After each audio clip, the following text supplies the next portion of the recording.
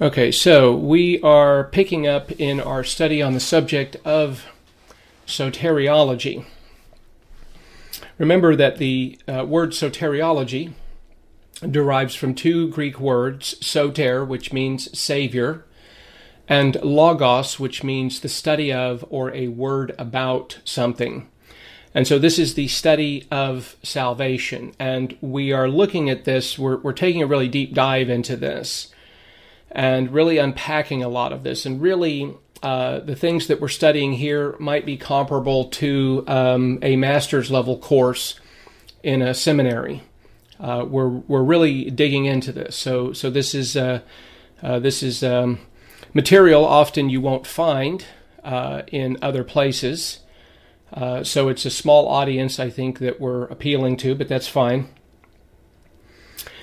And one of the things that I've focused on in the past and been trying to pull in is looking at all three members of the Godhead related to soteriology. We talked about how God the Father from eternity past planned our salvation, how he commissioned the Son, he sent the Son, and at a point in time nearly 2,000 years ago, the second member of the Trinity, God the Son, came into the world and took upon himself humanity. He was conceived in the womb of the Virgin Mary, supernaturally by means of God the Holy Spirit. And when he came into this world, as the theanthropic person, as the God-man. He was and is undiminished deity combined together forever with perfect humanity. Remember that in theology we call this the doctrine of the hypostatic union. And Jesus, when he walked on the earth, lived an absolutely righteous life. He committed no sin. And so being supernaturally conceived in the womb of the Virgin Mary, and the fact that he did not have a biological father, meant that Adam's original sin was not imputed to him, nor did he have a sin nature. So then the objective for him was to go through his entire life, his human life, without committing any personal sin. And of course the devil gave his best shot to try to tempt him into sin, but Jesus was victorious in life, and he was victorious at the cross. And so Jesus lived an absolutely sinless life. 2 Corinthians 5:21, Hebrews 4:15, 1 John 3:5, and other passages make it very clear that Jesus knew no sin, committed no sin, and in him there was no sin. When he went to the cross, he accomplished our salvation. We looked at his trials, we looked at his suffering, we looked at his beatings, his mocking, the scourging, the crucifixion itself, what happened at the cross, and that he was crucified at 9 a.m., and then from noon to 3, the sky grew dark, and it was during that time that all of our sin was placed upon him, and he was judged in our place, the just for the unjust, in order that he might bring us to God, 2 Peter 3:18 tells us, or 1 Peter 3:18 tells us. And so when we understand the fact that he accomplished our salvation at the cross, and that it was finished at the cross, and then the last thing he said was tetelestai in the Greek, which is translated as it is finished. And so our salvation was finished at the cross completely. And then Jesus exhaled, he did not inhale, and he gave up his spirit. We know that his body was placed in a grave, and that on the third day he was resurrected. And then 40 days later, after his resurrection, he ascended bodily into heaven, where he is right now seated at the right hand of the Father, in session for the saints. And so we've talked about the work of Christ, and now we've moved into this section to where we're really looking at words related to the subject of soteriology. Now, early on we talked about adoption. We talked about deliverance from sin last time. And I did not talk about, there's other words that I've not included in this series of terminology, like the word atonement or assurance of salvation, only because we covered that in past lessons. So I'm trying to cover new ground here. Now in today's lesson, we're going to talk about eternal life, and then we're also going to talk about the doctrine of expiation, something that is not commonly taught in many circles, at least not that I'm aware of. So let's talk about eternal life. Now, John wrote in John 3:15 that whoever believes in him will in him have eternal life. And John 3:16, that God so loved the world that he gave his only begotten Son, that whoever believes in him shall not perish, but have eternal life. And of course, Jesus pointed others to himself, such as in John 6:40, he says, "For this is the will of my Father, that everyone who beholds the Son and believes in him will have eternal life, and I myself will raise him up on the last day." And John 6:47, Jesus said, "And truly, truly, I say to you, he who believes has eternal life," has eternal life. Now, another passage that I've hit on is John chapter 10, verse 28, where Jesus says, "And I give eternal life to them, and they will never perish." Now, one of the things that I pointed out was the use of the word didomi, which is here translated as "I give." I give. And it translates the Greek verb didomi, which in this context is a present active indicative. And one of the things that I've talked about before, and we're going to hit it here again, and that is eternal life is a right now truth. It is something we are in possession of. Now, one of the things I'm going to talk about here is that eternal life does not relate only to the duration of our existence, that we will spend forever in heaven with God, that we have this life that is eternal in nature, but there's also a qualitative aspect to eternal life, and we'll talk about that here in a little bit. But notice Jesus says, "And I give eternal life to them, and they will never perish." Now, the verb here is in the present tense, which means that it is a right now truth. Eternal life is not what we can have. It's what we have at the moment of faith in Christ. The active voice means the subject produces the action of the verb. That is, Jesus here is the one who gives eternal life. He says, "And I give eternal life." And the indicative mood is simply declarative for a statement of fact. And so this is a truth. And so going back to John 6:47, where Jesus says, "Truly, truly, I say to you, he who believes in me," notice he says, "has eternal life." Now, when Jesus was saying that the believer has eternal life in John 6:47, Jesus used the Greek verb echō, which means to have, to hold, or to possess. To have, to hold, or to possess. Now, in this context, when he says, "Truly, truly, I say to you, he who believes in me has eternal life," notice here, again, that the verb is present, active, and indicative. The present tense means it is a right now truth. And that is something that we need to come to understand, that eternal life is not what we can have. And I say that because when I was younger in the faith, I'm talking about 35 years ago, I used to have the idea that eternal life that you really didn't come into possession of it until you left this world and entered into heaven. But I failed to understand the biblical teaching. And so the more that I've looked at this, the more the grammar of the text really points out that it is a right now truth. And so eternal life is what the believer possesses at the moment of faith in Christ. It is what we possess at the moment of faith in Christ. Now, this eternal life is connected with Jesus Christ. It is connected with Jesus Christ. John wrote in John chapter 5, verses 11 and 12. He said, and the testimony is this, that God has given us eternal life. That God has given us eternal life, and this life is in His Son.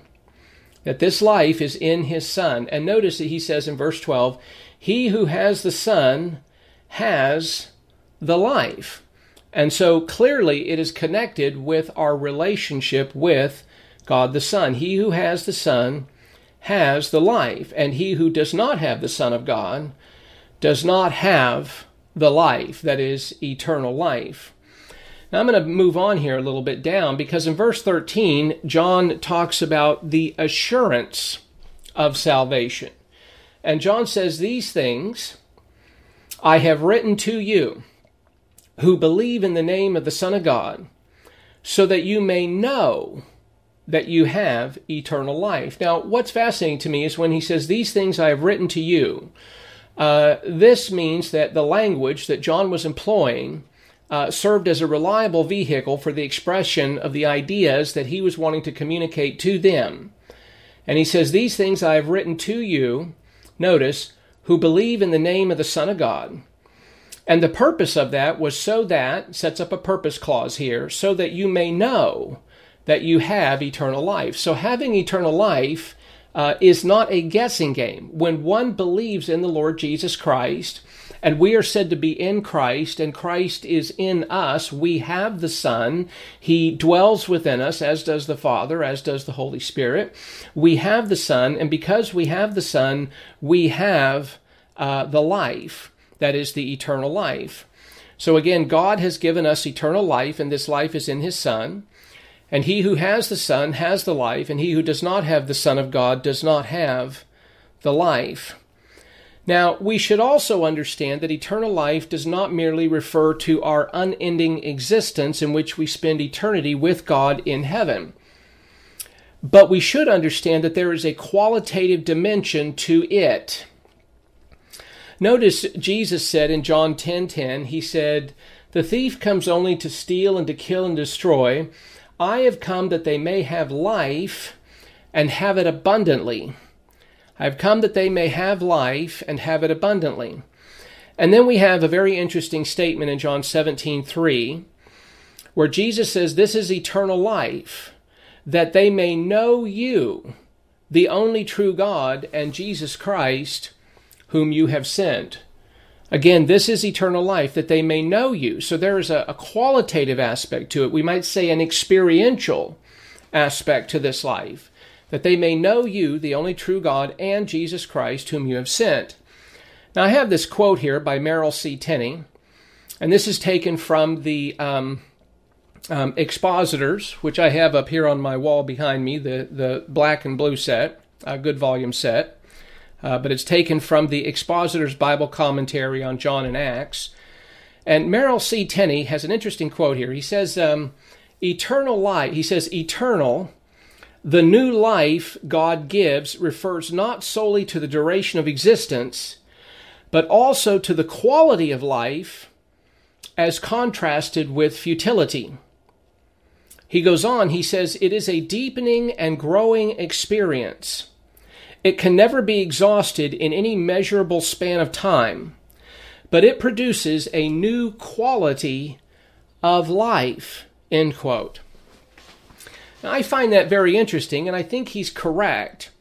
So again, let me read from him here again. He says, eternal, the new life God gives, refers not solely to the duration of existence, but also to the quality of life as contrasted with futility. Now, I find that choice of words very interesting because without God, really, life is futile. It really is meaningless. We might say purposeless. And this is one of the things that contrasts biblical theism with atheism. And I wrote an article a few years ago in which I talked about the hope of Christianity and the despair of atheism. And when you study atheists who really think through, I'm not talking about the casual atheist, I'm talking about somebody who really thinks through their atheism. Really, it leads, for many, to a place of despair. And this is why Jean-Paul Sartre, Albert Camus, and others established existentialism. Existential philosophy back in the 60s became quite popular.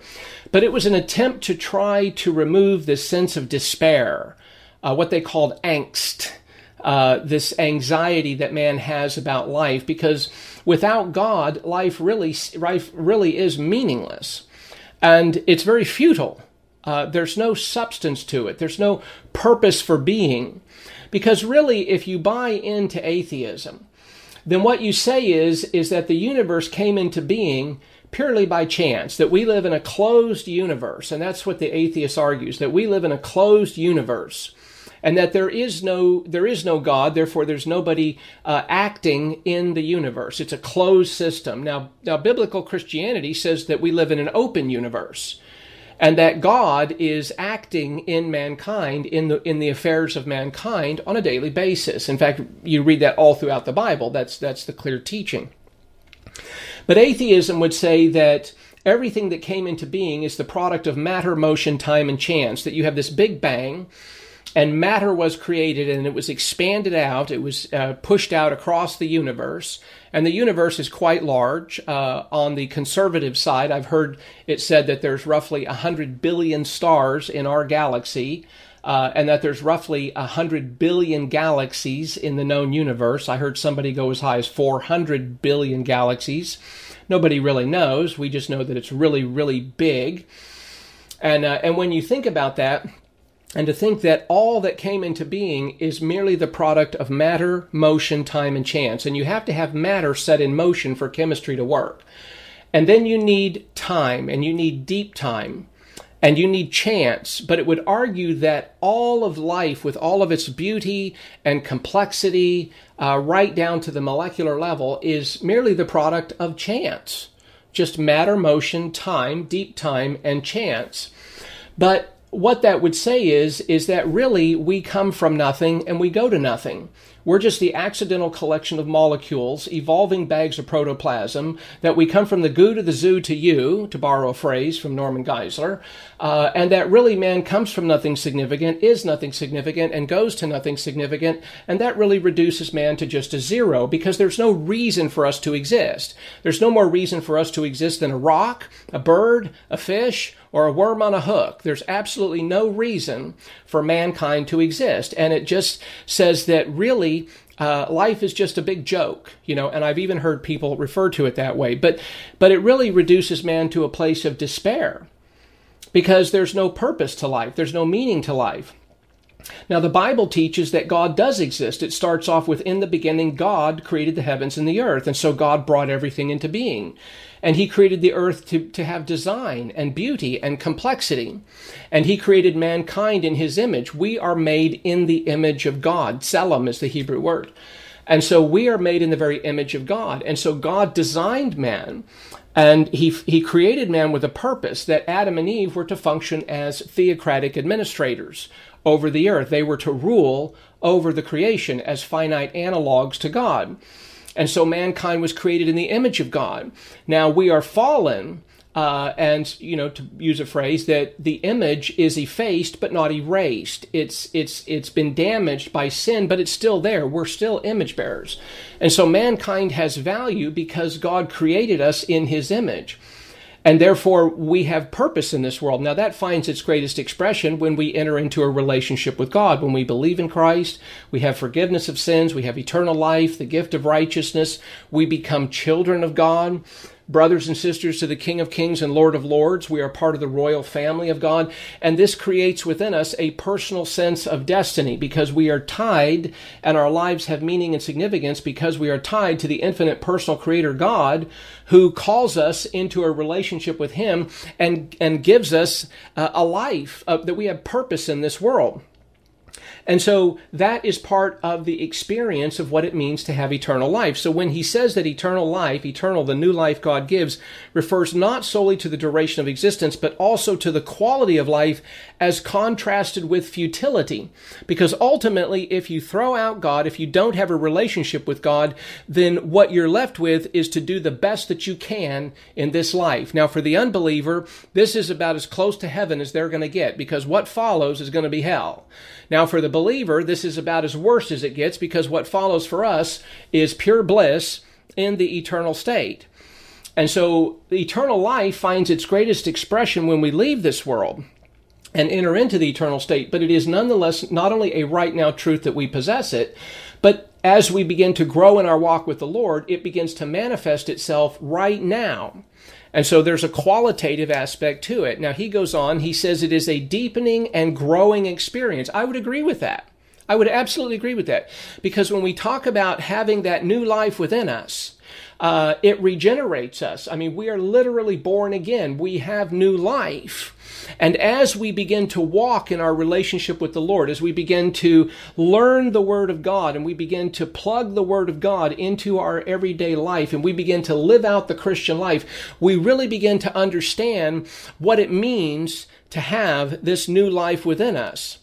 Now, he goes on, he says it can never be exhausted in any measurable span of time, but it introduces a totally new quality of life. And again, I would agree with him here. I think he's absolutely spot on. I like Tenney. I like Merrill C. Tenney. I've read a lot of his stuff, and I find myself quoting him quite a bit. He's a pretty solid teacher. But I agree with his statement here. And you'll see others that will say similar things. Now, going on in the notes here, it is entirely, in its entirety, we should understand that eternal life is a free gift offered by God to those who trust in Christ as Savior. And remember that salvation is always a gift. It is always a gift to us. Remember Ephesians 2:8-9, which says, "For by grace you have been saved through faith, and that not of yourselves, it is the gift of God, not as a result of works, so that no one should boast." Now, it is a free gift offered by God to those who trust in Christ as Savior, and it is an experience to be enjoyed now and a future reward for a life of sacrifice. So there's multiple dimensions to eternal life, and I think of that compared perhaps to salvation, because when you study salvation, salvation exists in three tenses, or in three phases. We talk about phase one, in which we are saved from the penalty of sin, that there is therefore now no condemnation for those who are in Christ, that we are saved from the penalty of sin. That's our justification. Phase two is our sanctification. That is where we are being saved from the power of sin. We are being saved from the power of sin. And then the final phase of salvation is when we will be saved in the future, and that has to do with our glorification, in which the sin nature is removed. Okay, so we no longer have a sin nature from the presence of sin. So we are saved from the penalty of sin, phase one. We are saved from the power of sin, phase two. That's our Christian life. And we will be saved from the presence of sin, phase three. That's our glorification. These are broken down into the three theological words. Our justification, that's an act that occurs at a moment in time. It's a one and done event. At the moment of faith in Christ, all of our sins are removed. We receive eternal life. We receive the gift of righteousness. And at that moment, we are forever declared just in the eyes of God. Phase two of the Christian life is our sanctification. So we have justification, sanctification. That's a process where we are moving in our walk with the Lord, and we are advancing towards spiritual maturity. And then phase three is our glorification. Well, I find similar aspects to that to eternal life, that there is eternal life in the sense of something we possess right now. There is an experiential aspect to that, and there is an eternal aspect to that when we leave this world and enter into the eternal state. So, as we advance spiritually in our walk with the Lord, by learning His Word, being filled with the Spirit, walking obediently by faith, praying often, developing an attitude of gratitude, fellowshipping with other believers, engaging in worship, and allowing trials to shape us spiritually, we will experience what Paul told Timothy when he instructed him in 1 Timothy 6:12, when he said, "Fight the good fight." Notice what he says here, "and take hold of the eternal life to which you were called." Take hold of the eternal life to which you were called. So eternal life here in this context refers to the experiential aspect of eternal life, that he tells Timothy to take hold of it, the eternal life to which you were called. Now, this is the eternal life as it plays out in our Christian life as we advance spiritually with the Lord. Now, this is all part of our taking in the Word of God and applying the Word of God. Remember 2 Timothy 2:15 says, "Study to show yourself approved unto God as a workman that needeth not to be ashamed, rightly handling the word of truth." And 2 Timothy 3:16 and 17 says, "All Scripture is God-breathed and is profitable." It's profitable to you for doctrine, that is for teaching, for reproof, because we need to be corrected, for reproof, for correction, for training in righteousness, so that the man of God may be mature, thoroughly equipped unto all good works. 1 Peter 2:2, we are told to, like newborn babes, long for the pure milk of the word, that by it you may grow in respect to your salvation, that you may grow in respect to your salvation. 2 Peter 3:18 tells us to grow in the grace and in the knowledge of our Lord and Savior, Jesus Christ. You see, we cannot live what we do not know. And so learning God's Word necessarily precedes living God's will. It's always that two-step process. And you think of passages like in Matthew 7:24 and following, where Jesus said, the man who hears my words, that's the intake of the Word of God. That's the acquisition of divine viewpoint. So the man who hears my words and does them, that's phase 2. That's the application of God's Word to everyday life, and does them. He shall be like a wise man who built his house upon the rock, notice upon a stable foundation. And when the storm comes, and listen, the storms of life come, that house will stand. Because that wise believer not only took in the Word of God, but applied it to everyday life. And listen, having it is no guarantee that you'll live it. We've talked about this before. That's why James 1:22 says, be ye doers of the Word and not merely hearers only, because it is possible to take in the Word of God and not to apply it. So we have to be willing to apply it. Now, Jesus goes on in Matthew 7 where he says, the man who hears my words and does not do them. Well, here we have somebody who takes in the Word of God, but they never apply it. And I see this, and trust me, I've been guilty of this too. And I see where I've failed, and I look back and I think, oh, well, you missed it. You know, you had the Word of God, you failed to apply it, and so you stumbled along and you did a crash and burn.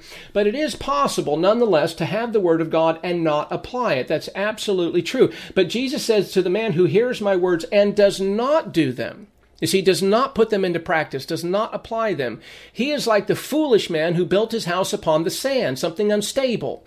And when the storm comes, and it comes, it crashed against that house and the house fell. The house could not stand, you see. And so taking in the Word of God and applying it to everyday life gives us a stability. Now, one of the things that I've talked about before is that when we take in the Word of God and we begin to apply it to our lives, again, it creates that stability within us. And remember that the stability of an individual, of a Christian in particular, that the stability of the Christian is predicated to a large degree on the biblical content and continuity of a person's thinking. Let me say that again. The stability of the Christian is predicated to a large degree on the biblical content, what he thinks, what she thinks. It is predicated on the biblical content and continuity of a person's thinking. You see, it's not just enough to have divine viewpoint. You have to keep on having divine viewpoint. You have to keep on thinking divine viewpoint. You have to keep taking it in, and you have to let it circulate in the stream of your consciousness. Now, this takes time. This takes time. This doesn't happen overnight. In fact, it takes years and probably thousands of hours of Bible study. And I was thinking about this earlier today when I was doing a Bible lesson, because I was thinking about Romans 12:1 and 2, where we are told by Paul, he says, do not be conformed to this world. That is, do not be pressed into its mold, but be transformed by the renewing of your mind, by the renewing of your mind. Because what happens is prior to coming to faith in Christ, we may not have heard the gospel, we may not have been exposed to any form of Bible teaching. And so what happens is at the moment of faith in Christ, we begin a starting point in our Christian life.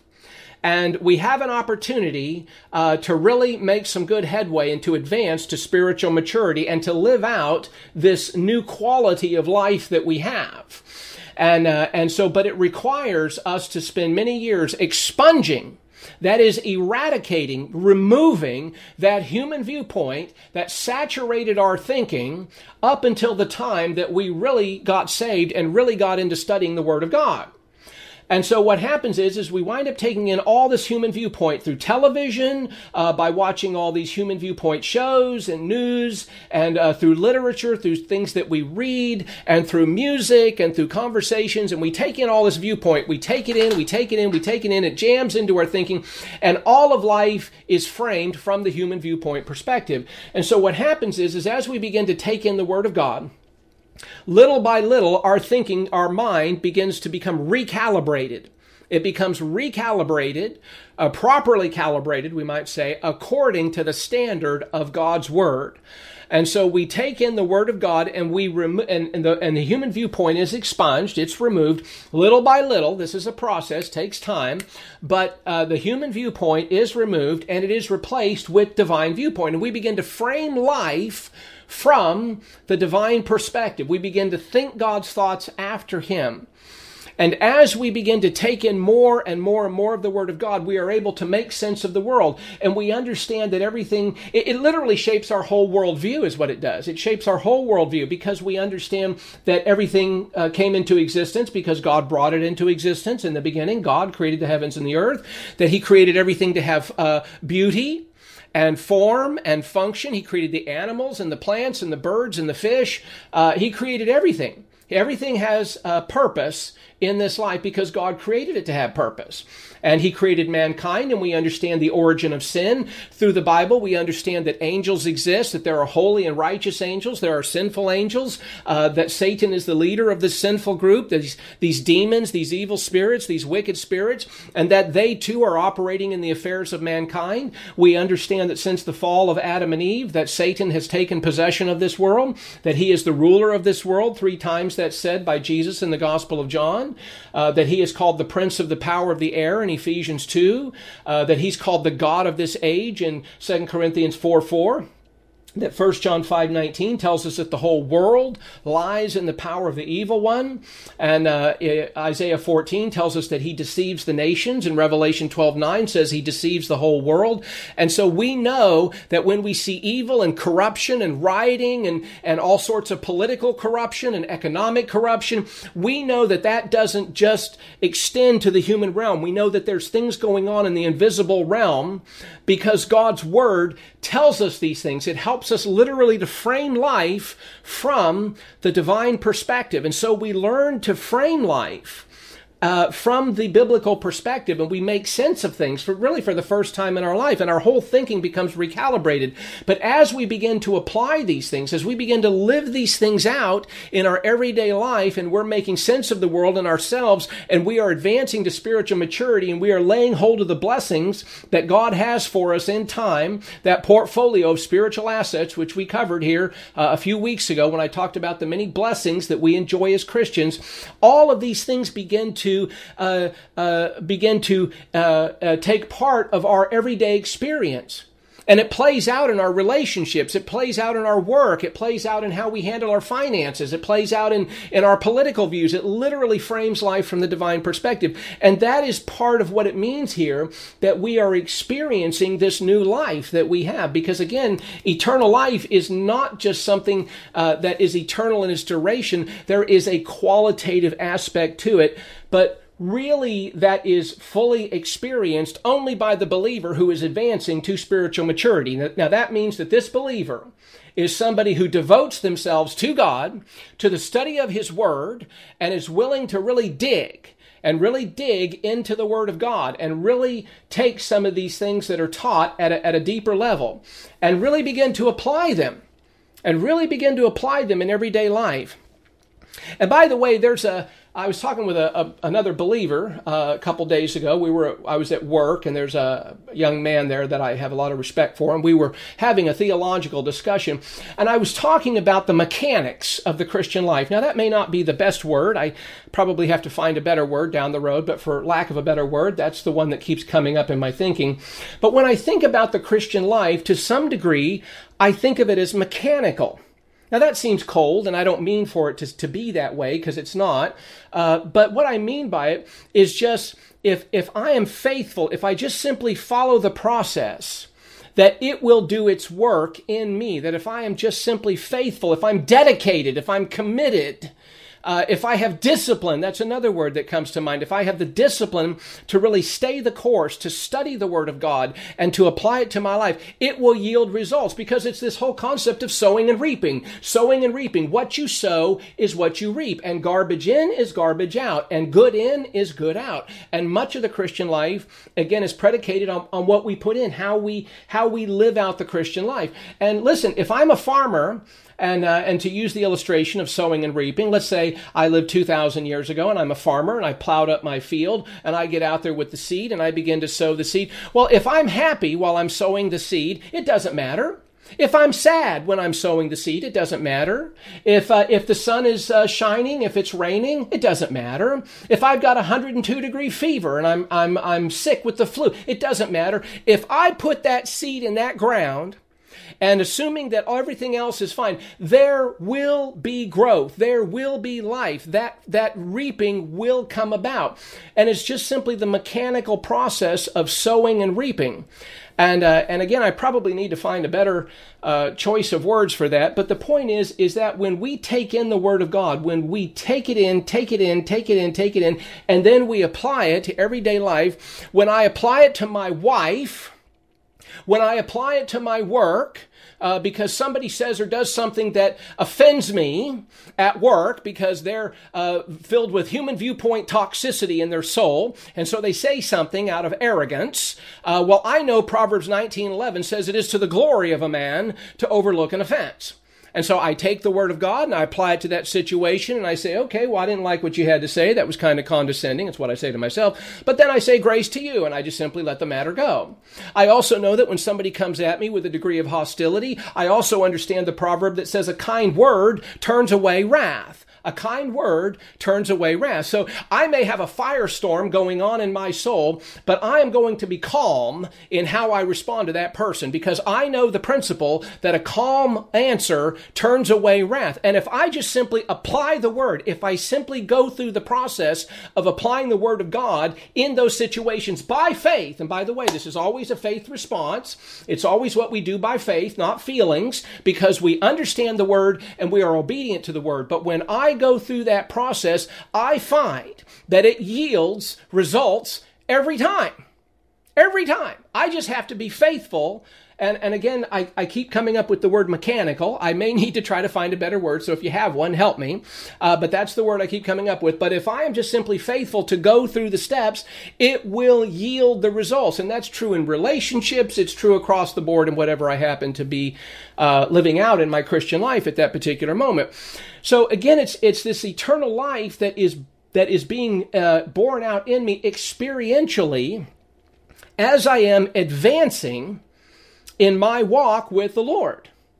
And just like when, and again, this has to do with learning the Word. It has to be filled with the Word. It has to be with walking in obedience by faith. I think of 2 Corinthians 5:7, where Paul says, for we walk by faith and not by sight. We walk by faith and not by sight. That is the Christian life. Hebrews 10:38, God says, but my righteous one shall live by faith. And I like Romans 10:17, which says faith comes by hearing, and hearing by the word of Christ. Faith comes by hearing. So you have to be exposed to it. So you take in the Word of God. You hear the teaching of the Word of God. You take it in. It assimilates into your thinking, and then you apply it out. So again, my righteous one shall live by faith, Hebrews 11:6. And without faith it is impossible to please him. For he who comes to God must believe that he is, and that he is a rewarder of those who seek him. So again, we're taking it in, we're learning it, and then we begin to experience this aspect of our life, which is an aspect of eternal life. It's this new quality of life that we have. And so, see, and this is part of what it means. To have this eternal life within us. I think of in James 1:2-4, this is another passage that I've had to apply over the years, where James says, consider it all joy, my brethren, when you encounter various trials, knowing that the testing of your faith produces endurance, and let endurance have its perfect result, so that you may be perfect and complete, lacking nothing. I'll tell you, this verse, and a few others, but this one was a core verse for me. A few years ago, when I had a situation at work where I had a person I was working with who was very toxic, on steroids. I've never encountered anybody like this person. And she was just a real pill. She was just, and hostile towards me. I think there was some demonic work going on there. And I prayed for the Lord to remove her many times, just like Paul prayed for his thorn in the flesh to be removed. But I realize that what the Lord does not remove, he intends for me to deal with. And so I began to see this person from the divine perspective. And I said, all right, God, you've put this person in my life. You've allowed this to happen.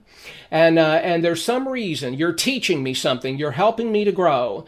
And I realized that God sometimes sends us into the furnace of affliction in order that he might burn away the dross of weak character and to refine the golden qualities that he wants to see in us.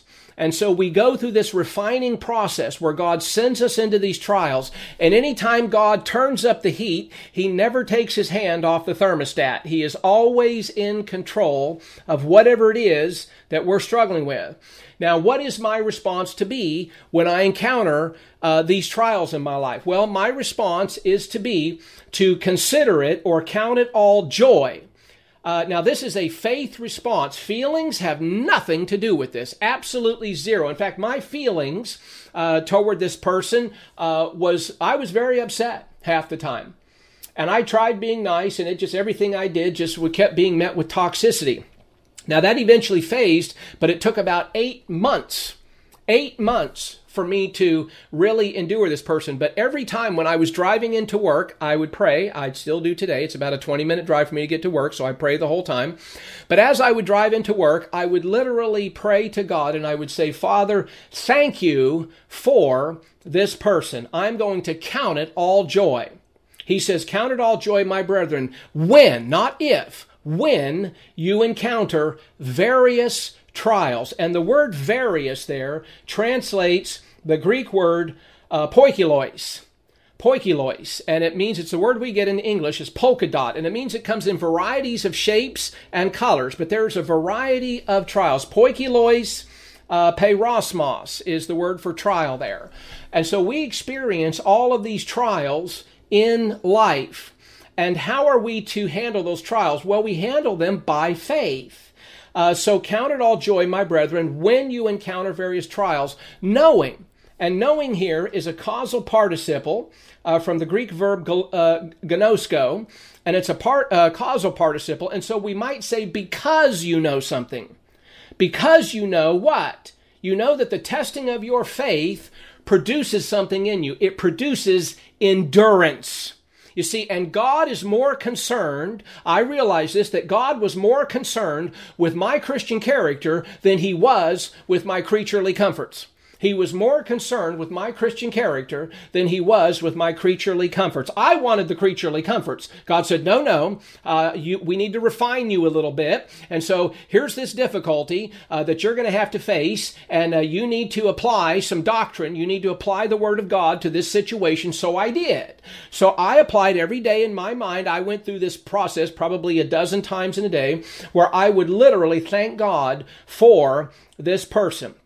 And I understood that the testing of my faith was designed to produce endurance. It was designed to develop me, because just like you go to the gym and you work out, and what do they say? No pain, no gain, right? So you go and you are being developed. Well, this is true spiritually. And so God allows us to face trials, and we can pray for God to take them away. But again, what he does not remove, he intends for us to deal with. And he says, and let endurance have its perfect result, so that you may be perfect and complete, lacking nothing. In other words, the point is that we will advance to spiritual maturity, because that's what God wants from us, you see. And that's why over here in 1 Timothy 6:12, Paul says to Timothy, fight the good fight of what? Of faith. Fight the good fight of faith. It is a fight. And listen, you're going to have to struggle. You're going to have to struggle with your own thoughts. You're going to have to struggle with your own feelings. But at the end of the day, learning the Word of God, applying the Word of God, is fighting the good fight of faith. And notice what you're doing there. He says, take hold of the eternal life to which you were called. Take hold of it. You see? And so this experiential aspect of eternal life is borne out in the Christian who is advancing spiritually and who is fighting the good fight of faith. Now, this is the quality of life. This is the quality of life that believers who in time operate with positive volition toward God as their divine parent, and they obey His directives to advance to spiritual maturity. Because that's what God wants from us. You see, God is not raising children. He's not raising children to be children. Now, He's raising children, but He wants us to grow up. He wants us to reach the place of spiritual maturity. And this only occurs over time as we take in the Word of God and we apply it to our lives. But you see, eternal life that we came to possess, again, is not only eternal in its duration, but we have to understand that there is, again, that qualitative aspect of the Christian life. Warren Wiersbe says, quote, "We have eternal life and need to take hold of it and let it work in our experience," end quote. But you see, this is the understanding. William MacDonald, in his Bible Knowledge Commentary, he says he is to lay hold on eternal life. He says this does not mean that he is to strive for salvation. That is already his possession. But here the thought is to live out in daily practice the eternal life which was already his. Again, the thought here is to live out in daily practice the eternal life which was already his. So there's an experiential aspect to eternal life. Joseph Dillow, and here I'm citing him from his book called Final Destiny, The Future Reign of the Servant Kings. He says, quote, "Possessing eternal life is one thing in the sense of initial entrance, but taking hold of it is another. He says the former is static, but the latter is dynamic. The former depends on God, but the latter depends on us. The former comes through faith alone. Taking hold requires faith plus keeping commandments. So those who are rich," he goes on to say, "those who are rich in this world and who give generously will lay up treasure for themselves as a firm foundation for the coming age, so that they may take hold of the life that is truly life." And that's a quote from 1 Timothy 6:19. Dillow closes out here. He says, eternal life is not only the gift of regeneration, it is also true life that is cultivated by faith and acts of obedience. You see that? And so this adds an element to eternal life that many times is really not taught, and that is the experiential aspect of it. And it really adds to a richness of life. It will forever change us as we begin to take in the Word of God, as it begins to assimilate into our thinking and flow in the stream of our consciousness, and we begin to live out the Christian life, and we really begin to take hold of that eternal life by fighting the good fight of faith. We will understand the experiential aspect of that eternal life. And so I spent a little more time on that than I intended, but that's all right. That's all right. So let me move now into the subject of expiation. Expiation. Now this is fairly straightforward, so this won't take long to get through. But the doctrine of expiation is closely related to propitiation. Now propitiation is a word that we're going to spend some time on here in a few weeks. It's going to be its own lesson. But propitiation is a word, translates the Greek hilasmos, and it just simply means satisfaction. So expiation is closely related to propitiation. Propitiation means satisfaction and refers to God the Father's approval of the death of Christ on behalf of sinners. Expiation emphasizes the removal of sin as well as its guilt and punishment. So when we think of expiation, we should think of the removal of sin. In the Old Testament, when one looked at the sacrificial system, for example, the sacrificial system was repeated day after day, week after week, month after month, year after year, for centuries. But as the writer to the Hebrews makes very clear, these sacrifices never took away sin. In fact, if you study atonement in the Old Testament, the Hebrew verb kafar means to cover. And it's the idea that when one brought the animal sacrifice, by the way, the animal sacrifice itself did not save you. It was didactic. It was intended to instruct you. It was intended you to realize that God is holy, that mankind is sinful, and that God must punish sin. Now, he's either going to punish it in the offender, or he's going to punish it in a substitute. And the lamb, the spotless lamb that was brought, the unblemished lamb, was a picture of Christ. And so when one brought the lamb, one would understand that God was providing a substitute. Now, they may not have fully understood all the details, but by the time you get to John 1:29, John the Baptist, when he identifies Jesus, says, "Behold, the Lamb of God who takes away the sin of the world." Notice that. He's the Lamb of God. And of course, when everybody turned around, they saw Jesus. And when John pointed to Jesus, he identified him as the Lamb of God who takes away the sin of the world. You see, again, to go back to the Old Testament, that the sacrificial system was temporary. It was just a covering for sin. It was a temporary arrangement. But it pointed forward to the future work of Christ. Now, because God is holy and just, sin is an offense that demands his punishment. And according to John Stott, he says that God's wrath refers to, quote, his steady, unrelenting, unremitting, uncompromising antagonism to evil in all its forms and manifestations, end quote. Now, by means of the penal substitutionary atoning death of Jesus, God's wrath is satisfied concerning his righteous demands for our sin.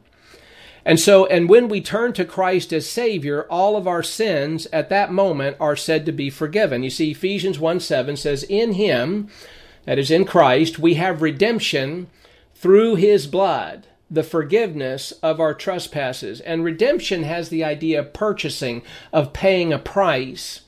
And so we have redemption through his blood. And remember, as I mentioned before, that the blood of Christ is the coin of the heavenly realm. It is the only currency that God accepts as payment for our sin debt.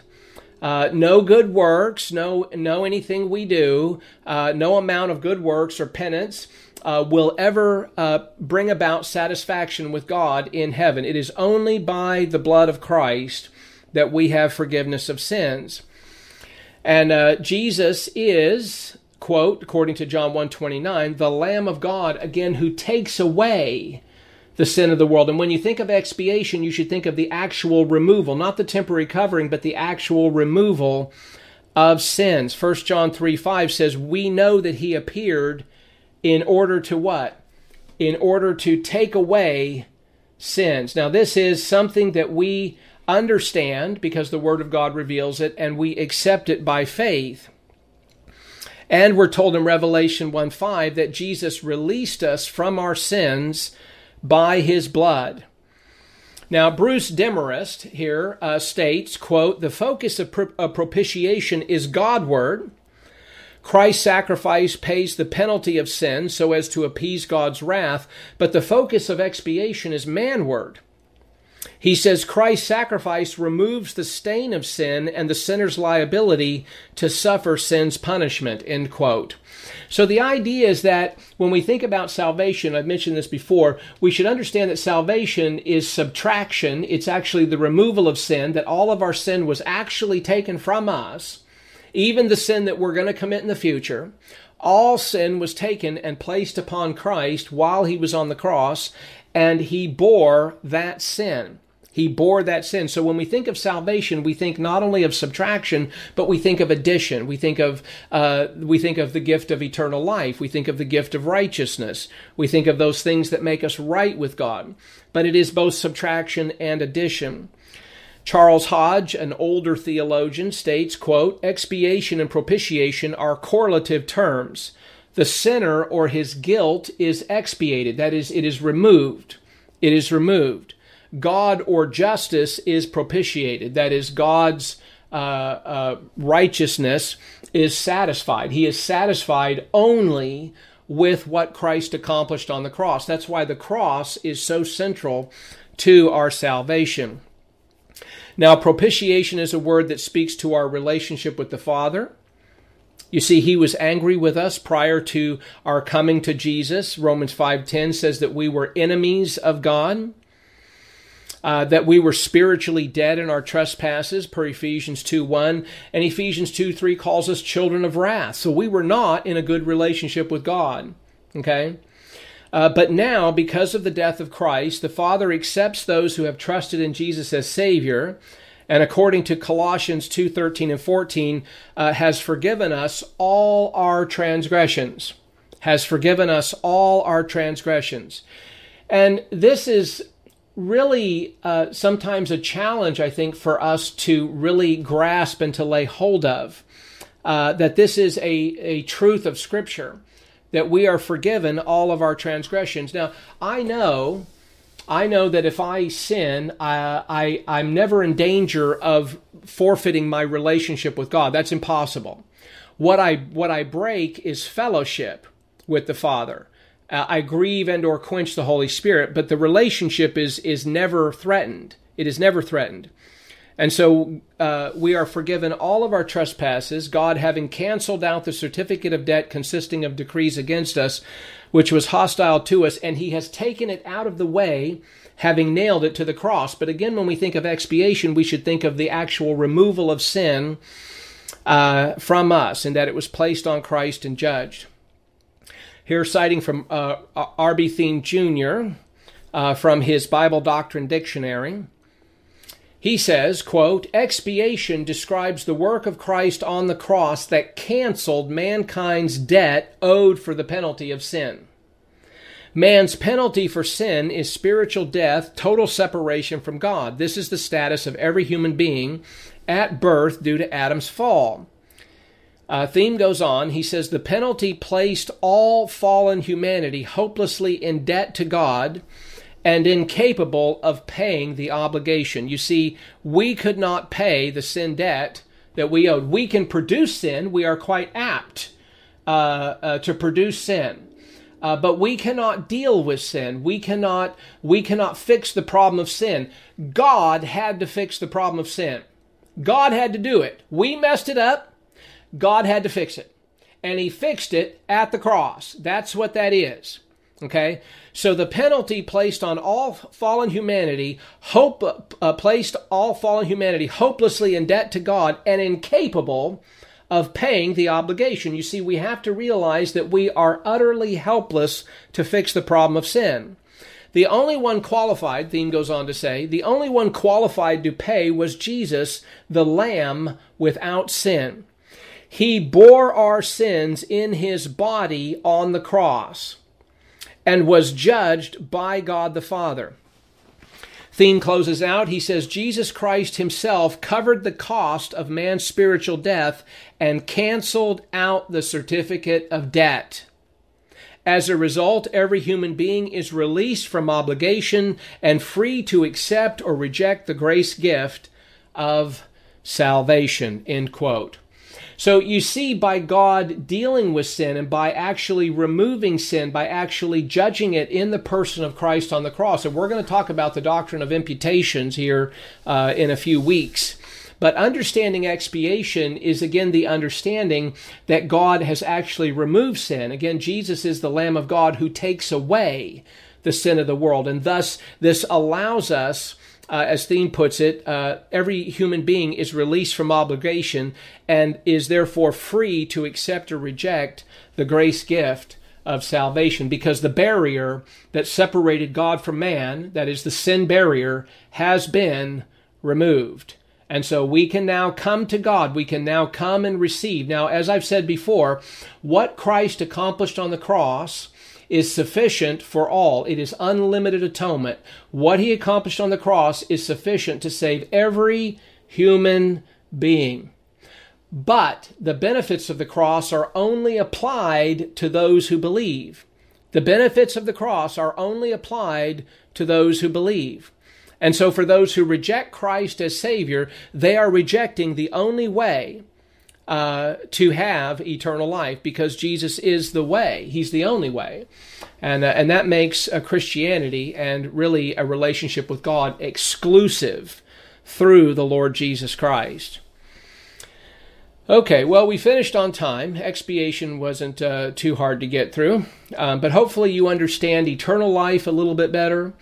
and hopefully you understand the term expiation a little bit better. Now, we will hit these again in the future. I assure you this will be unpacked more in the future, and even chased a few rabbit trails, so how's that? So next week when we pick up, we're going to talk about faith. And this is going to be a good study. In fact, I may spend the whole evening talking about faith. I'm not sure. But do we have any questions over tonight's study? Any questions over tonight's? John T. does. John T. Yes, John T. I had a suggestion for you for the mechanical, because on Mark 4:28, you're talking about that parable where the plant grows and the farmer doesn't know how. Mm-hmm. And the Greek word there is automate, which is our word automatic. And I think automatic is probably the term you were searching for, I'm guessing, but I wanted to throw that out there. I love that, John. Thank you for that. Yeah, it's because the word mechanic really almost sounds cold, doesn't it? And I'm trying to avoid that language that communicates that it is cold, because it's not. It's more than that. But automatic may be a good way to do it. I like the idea of the sowing and reaping. Because there's something automatic about that happens, and if we just simply by faith live it out, it will manifest itself. It will bear fruit in time. So anyway, love that, John. Thank you for that. Yep.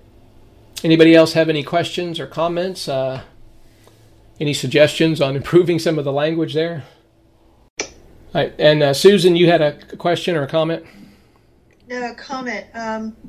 I studied under Colonel Theme for a lot of years, and I know, he used the word mechanics, and I know it sounds cold, but sometimes it's comforting. It's like mathematics. Yes. Mathematics there's no emotion with the mathematics. It either is or it isn't. Mm-hmm. And so what Theme always taught was that the Christian way of life cannot be done by an unbeliever. Right, I would agree with that. Even if they're running around doing wonderful things in everybody's eyes, including their own, it's not. It's human good, human works. Right. The only way that the believer can do good works is through the Holy Spirit. So that's why at the judgment seat, when all those people who are unbelievers stand there and say, "But look at all the great things I did," and they were. I mean, we know of people who have done wonderful things. However, they were not done in the Spirit. They were not in the family of God. Right. They were not in fellowship with God. So they don't count, and they get thrown out. They're no good. And so if it's human works, then those are only as good as filthy rags. If it's good works done in the power of the Holy Spirit, when we're filled, when we're in fellowship, those works count towards our reward. Very well said. Thank you. I agree with that 100%. And I remember listening to the Colonel talk about that one time on occasion, and I think I remember him saying something to the effect that if the unbeliever can do it, it's not the Christian life. Yeah, that's right. I remember that very much so, yeah. Yes. So, and of course, he had an apt way of saying things like that, and I love that about him. Oh, he did. He was quite a character, but boy, yes. was he fabulous. Yes, brilliant, and could very much articulate these concepts. So I appreciate I appreciate you stating that. I think that was said very, very well. And thank you. Yep. Thank you for that. That's enlightening. Okay. Yes, agreed. Thank you, Miss Susan. Said very well. Oh, thank you. All right. Do we have any other questions or comments this evening? All right. Well, why don't we wrap it up with a word of prayer, shall we? Dear Heavenly Father, we are so thankful for this time of fellowship together, for the things that you reveal to us through your word, and the things that we have come to learn over time through gifted teachers, through whom you have communicated, through whom you have revealed certain things that have been written down or communicated for our benefit. And Father, we are thankful most of all for the gift of your Son, Jesus Christ, who came into this world and took upon himself humanity, who lived an absolutely righteous life, and who went to a cross and died a death he did not deserve, in order that we might have a life that we can never earn. And Father, we thank you for this time of fellowship together. as those who have trusted in Christ as our Savior, believing that He died for us, was buried, and raised again on the third day, never to die again. And Father, we pray as we go forth this evening that we will be challenged by these things, Father, that we might integrate it into our thinking and apply it to our life on a daily basis. Father, we thank you. We ask this now in Jesus' name. Amen. All right, well,